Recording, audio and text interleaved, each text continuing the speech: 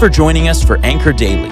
Through daily scriptures, we're learning to live out the 1% life and invest in our relationships with God, with other believers, and with those in the world.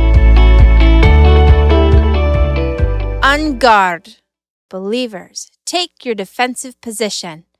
Pretz. Stand ready. Hello, fellow saints. This is Jillian, and welcome to the King's mid-16th century Peace Day, his French fencing strip where you will learn, practice, and understand how to best duel with the sharpest weapon of choice. Today, I am placing into your hand what we call a rapier. It is lightweight and complex, with a relatively long double-edged sword. Your lesson today is to understand the gravity of the weapon you possess. First, observe your rapier. The sword is designed to perform quick and nimble thrusting attacks. Examine your sword and notice that the rapier master has divided the blade into 3 deadly parts, ensuring central, tip, and forte, the area closest to your hand, are all equally as sharp. As you begin to move your sword through the air, you understand there is no blunt side. This sword will do the ultimate damage of cutting, slicing, and attacking both ways. For the word of God is living and effective and sharper than any double-edged sword, penetrating as far as the separation of soul and spirit, joints and marrow. Charles Spurgeon is quoted as stating, "The revelation of God given us in Holy Scripture is edge all over. It is alive in every part, and in every part, keen to cut the conscience and wound the heart. Depend on the Word of God." Just like our rapier in hand, when the Word of God sits in ours, it will cut through anything and everything. Regardless of where we find ourselves, our lives lay bare, exposed, and are made public by His Word. His Word is alive, relevant, active, living, and powerful. The Word of God reaches our private thoughts and hearts with the strongest of thrusts, touché. We often sit in church, listen to a podcast, read a daily devotional, and think, how do they possibly know what I'm going through? It's not your own fellow fencer, my dear saint.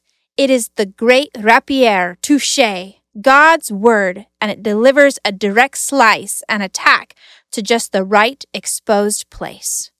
In those attacks, God unveils our weaknesses, fragility, and mortality. He demonstrates His power, sharpness, and accuracy as the master rapier of our lives. Hebrews says, "No creature is hidden from Him, but all things are naked and exposed to the eyes of Him whom we must give an account." And now we find ourselves kneeling, bloodied, battled, and dirty on the floor of the Peace Day. In our exposed weaknesses of our heart and mind, is there hope? We remember we are not crushed, nor defeated, struck down, and never destroyed. Jesus, the Son of God, is our ultimate healer of our wounds.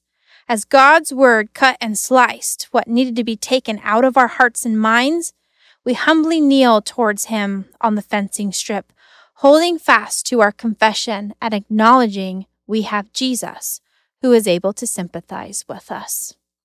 Laying down our own destructive swords of sin, temptations, lies, deceits, prides, and shortcomings, we're able to use God's holy rapier to boldly approach the King's throne of grace. In that moment, we are able to fully receive mercy and grace in our time of need. So, fellow believing fencer, hold fast to our greatest rapier given to us by Jesus. Through His Word and your bold prayer, draw near to the King's throne at the end of the Peace Day floor, constantly, without reservation, without fancy words, in confidence and persistence. Receive God's help in every time of need.